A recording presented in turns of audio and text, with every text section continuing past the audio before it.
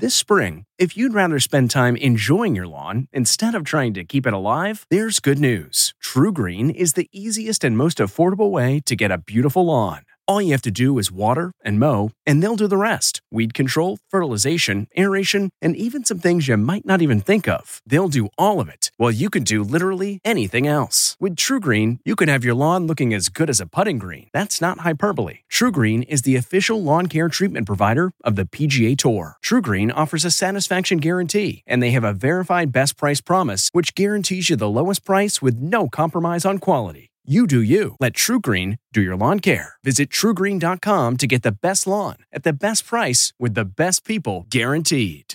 This podcast is supported by FedEx. FedEx offers fast delivery, more visibility, simple returns, and weekend home delivery to 98% of the U.S. population on Saturday and 50% on Sunday. With FedEx, you get picture proof of delivery, ensuring you always know where your package is. Returns are simple with packageless and paperless returns. Plus, FedEx Ground is also faster to more locations than UPS Ground. See the FedEx service guide for delivery information. So, what are you waiting for? See what FedEx can do for your business. Absolutely, positively FedEx. At Amica Insurance, we know it's more than just a car.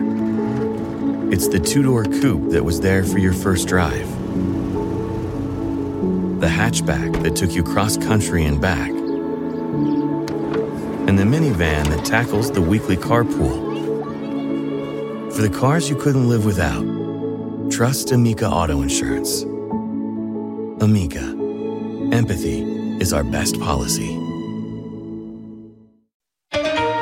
Tonight, the warrant that authorized the unprecedented search of former President Trump's Florida home has been unsealed. The revealing new details, 11 sets of classified documents seized, some labeled top secret, as we learn the Justice Department is investigating Trump for potentially violating the Espionage Act. CBS's Robert Costa talks with his former national security advisor. I don't think he fully appreciated the significance of the classification procedures. Salman Rushdie attacked. The author stabbed in western New York. Rushdie medevac to a hospital. The suspect in custody. Our Nikki Batiste talks to an eyewitness. I think we were all in a kind of state of shock. Polio scare in the Empire State. Health officials concerned about the virus spreading and urging people to take precautions. If people fail to become vaccinated or immunized against polio, they're susceptible to this potentially deadly virus. And remembering Anne Heche, 1 week after she suffered a traumatic brain injury in a car accident, what her family is saying tonight. This is the CBS Evening News with Norah O'Donnell, reporting from the nation's capital. Good evening, and thank you for joining us. I'm Nancy Cordes, in for Norah. Tonight, a federal judge has unsealed the warrant that authorized the search of former President Donald Trump's Florida home, Mar-a-Lago.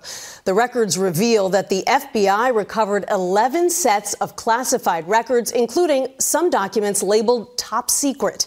The warrant also indicates that the FBI is investigating Trump for potential violations of the Espionage Act. The warrant says that agents were told to look for signs that official records had been altered, destroyed, or concealed. Sources tell CBS News that investigators initially issued a subpoena for the records back in the spring. We're also learning more about the suspect killed in yesterday's attempted breach of an FBI field office in Ohio. CBS's Jeff Pegues will have that, but CBS's Robert Costa will start us off tonight with the unsealing of that search warrant. Good evening, Robert. Good evening, Nancy. Former President Trump didn't fight the release of these documents, and after 5 days of tumultuous back and forth between the Justice Department and the former president, today we finally got a look detailing what the FBI carried out of Trump's residence in Florida. The court papers obtained by CBS News and unsealed today show the FBI seized more than 20 boxes, some containing classified documents marked top secret and above. And according to sources, the material likely includes highly sensitive communication intercepts. The FBI also took handwritten notes, 2 photo binders, information about the president of France, and a document about the pardoning of Trump ally Roger Stone. The list of seized materials runs 3 pages. A federal magistrate approved a warrant to search the former president's home 1 week ago Friday, and on Monday morning the FBI executed the search. The warrant seeks documents related to the national defense, a possible violation of the Espionage Act, mishandling classified information, and also cites possible destruction of government property. How did Trump handle classified documents? John Bolton, now a Trump critic, served as his national security advisor. Well, I thought he handled them carelessly. I don't think he fully appreciated the significance of the classification procedures. The FBI was authorized to search Trump's office and all storage rooms or areas in which boxes or documents could be stored, which included most of the 17-acre estate. Guest suites were off limits. In a statement, the former president said the documents seized were, quote, declassified, and that he would have provided them if asked. On Capitol Hill, Republicans continued to voice concern about the FBI search. And I want to know why they didn't just ask him for it. And if they did he not comply? I mean, that would be a very simple question to answer. Democrat Jamie Raskin is a member of the January 6 committee. Donald Trump is a one-man crime wave. Trump's handling of classified documents has been the subject of a months-long federal probe, marked by a grand jury subpoena issued this spring, then a June meeting between investigators and Trump's lawyers. And now Monday's search. Why do you think he took potentially sensitive documents back to Florida after the presidency? Because he thought he could get away with it. And Robert Costa is back with us now. Robert, the president says that all of these documents were declassified, the former president, that is. If that's the case, wouldn't there be some record of it? This is going to be a matter, Nancy, of legal wrangling in the coming days, a battle over classification. But as the warrant states, there are other laws at issues here that are not just about how documents were handled and how they were classified, but about which documents were taken down to Florida. Still new details coming out every day on this, and you're on top of it. Robert Costa, thank you so much. Tonight, CBS News has confirmed the suspect killed during yesterday's attempted breach of an FBI field office in Ohio was known to investigators before the attack. We're also learning more about the violent political rhetoric that may have inspired him. Here's CBS's Jeff Pegues. After January 6th, Navy and National Guard veteran Ricky Schiffer said that he was at the Capitol during the attack. In his social media post, he wrote, "I was there." While he was not among the more than 860 people charged after the FBI search of Mar-a-Lago, the 42-year-old from Columbus posted on Trump's Truth Social, "This time we must respond with force," and later wrote, "If you don't hear from me, it is true I tried attacking the FBI." This week, Trump supporters have taken to social media to criticize the Justice Department's actions. Florida Governor Ron DeSantis called the FBI search the weaponization of federal agencies against the regime's political opponents. Congressman Paul Gosar wrote, "We must destroy the FBI." Yesterday, Schiffer tried but failed to breach security at an FBI field office in Cincinnati. He was armed with a nail gun and an AR-15-style weapon. When law enforcement caught up to him, negotiations failed. A shootout ensued, and he was killed. Tom O'Connor is a former FBI agent. This is a very dangerous time, and I hope that we can slow this down and stop the rhetoric, which is going to cause violent actions against FBI agents or FBI employees. We learned late today that the FBI had gotten a tip that Ricky Schiffer could pose a threat, but they didn't have anything specific or credible. Still, they tried to track him down unsuccessfully until yesterday's deadly shootout. Nancy. Jeff Pegues at the Justice Department, thank you. Now to that chaotic scene in Western New York where author Salman Rushdie was stabbed by a man who stormed the stage just as Rushdie was beginning a lecture. Rushdie has faced death threats from Iran for decades. We get more now from CBS's Nikki Battiste. This was the scene shortly before 11 a.m., right after the moment a man was tackled after allegedly stabbing Salman Rushdie on stage, just as he was about to speak in Chautauqua, New York. Stephen Davies witnessed the attack. They got maybe 10 seconds into their introduction when an assailant jumped out of the audience onto the stage.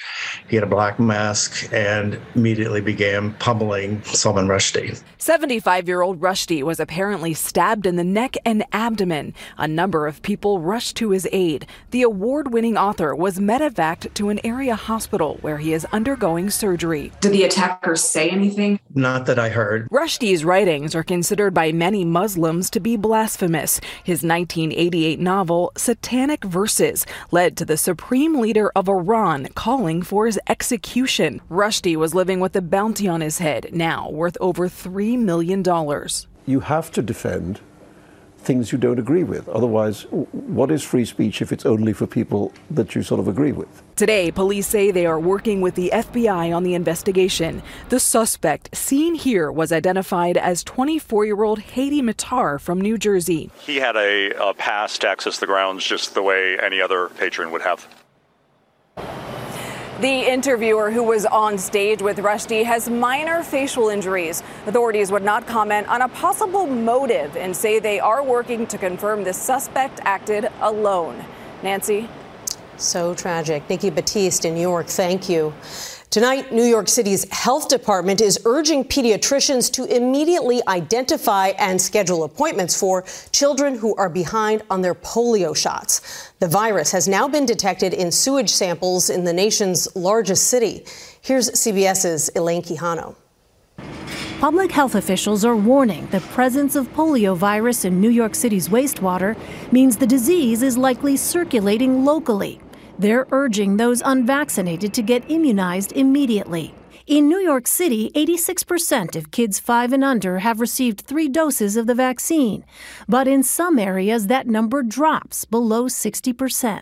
This comes just 3 weeks after a man was paralyzed with polio in Rockland County, New York, the U.S.'s first case in 9 years. Officials fear hundreds could be infected. The likely culprit? Vaccine hesitance. The polio vaccination rate in Rockland County is just 60%, compared to the nearly 79% statewide.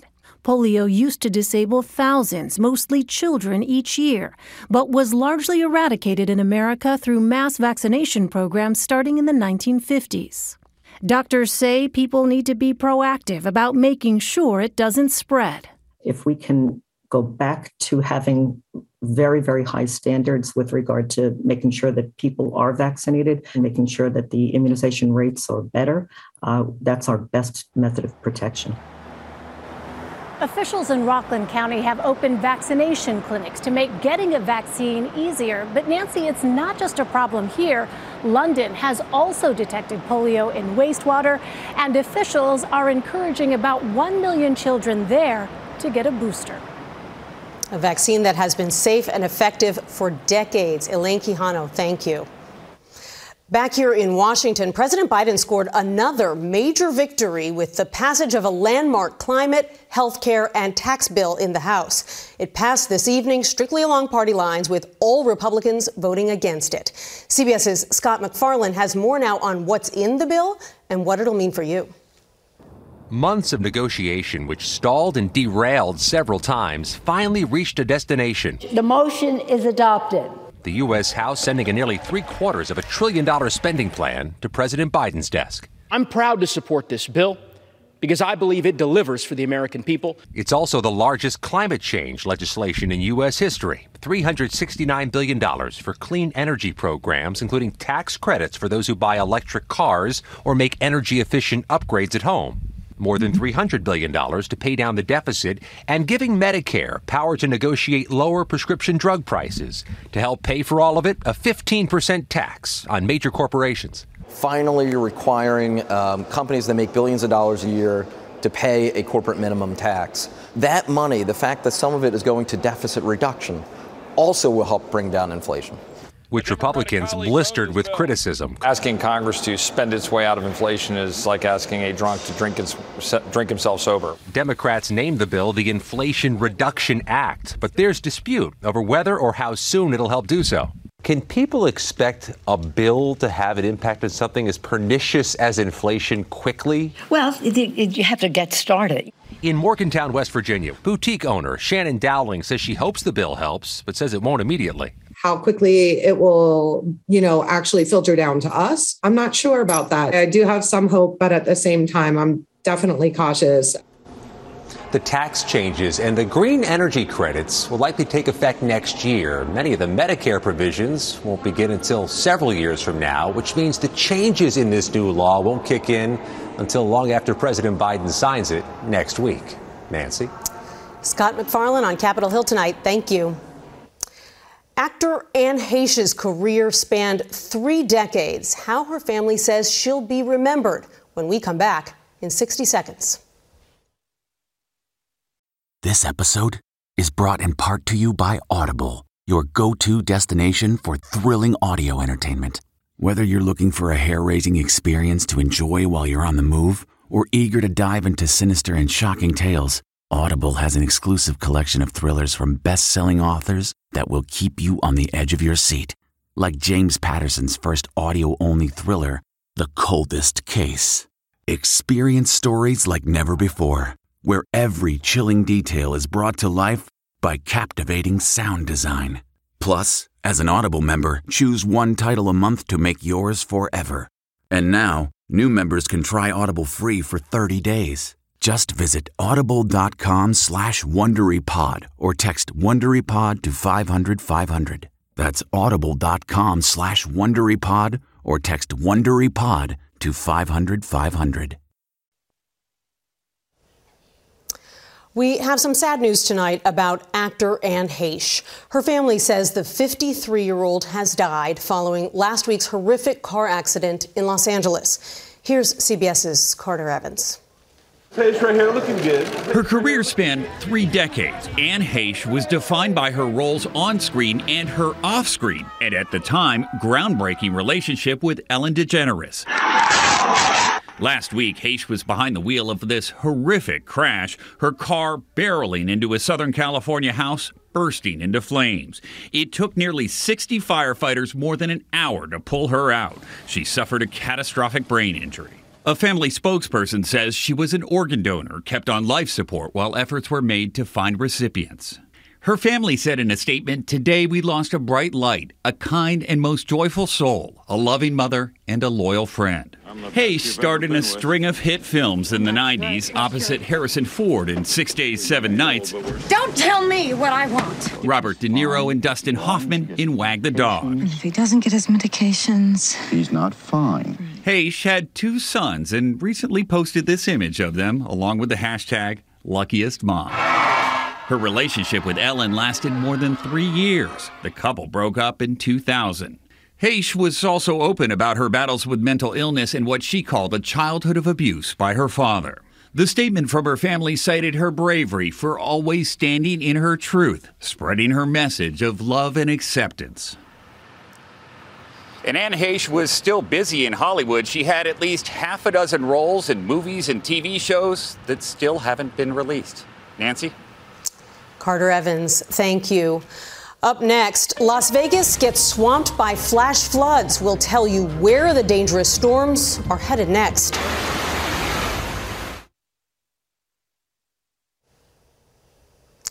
Las Vegas is cleaning up today after parts of the city were swamped by a deadly monsoon. One person reportedly drowned in a flood control channel, and a leaky ceiling put a temporary stop to table games at the Planet Hollywood Casino. Flash flood watches and warnings are posted tonight across parts of 6 states from Wyoming to California, with heavy rain expected in areas parched by drought. Major League Baseball played its second annual Field of Dreams game on Thursday night near the Iowa set of the 1989 baseball classic Field of Dreams. The Chicago Cubs beat the Cincinnati Reds 4-2 on a night that will be remembered for scenes of players in throwback uniforms emerging from a cornfield and father and son baseball greats Ken Griffey and his junior playing catch. On the Road is next as we go behind the plate with a baseball fan's special love for the rules of the game.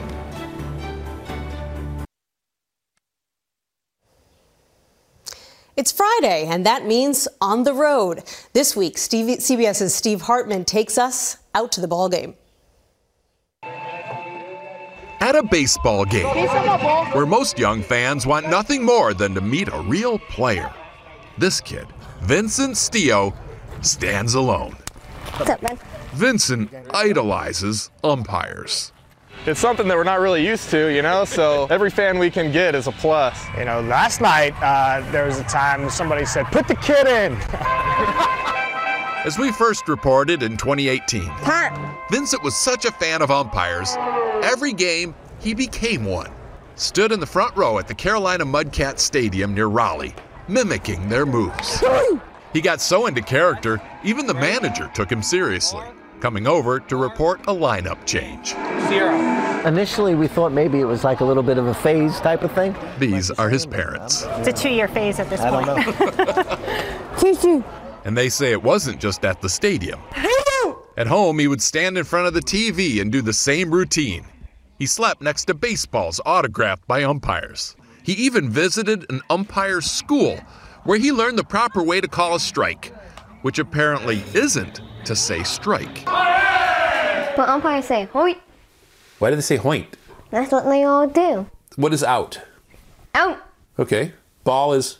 Ball. Strike is? I think he wanted to throw me out of this interview. Wait, what's the deal? It's been 4 years since we first told this story, and the only thing that has changed is the venue. Vincent now works real Little League games.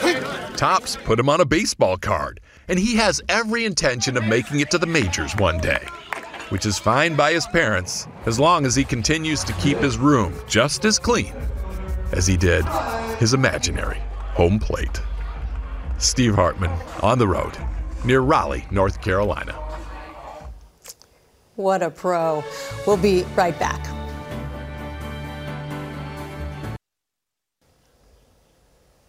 Finally tonight, a fond farewell at The Late Show with Stephen Colbert.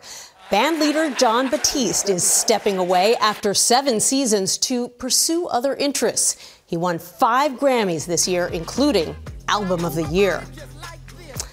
And that is CBS Evening News for tonight. For Norah O'Donnell, I'm Nancy Cordes. Good night.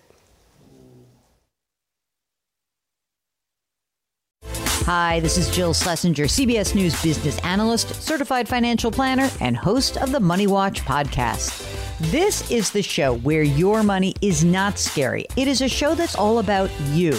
It's your questions that make it possible for me to provide unconventional and entertaining insights on your money, and maybe more importantly, on your life.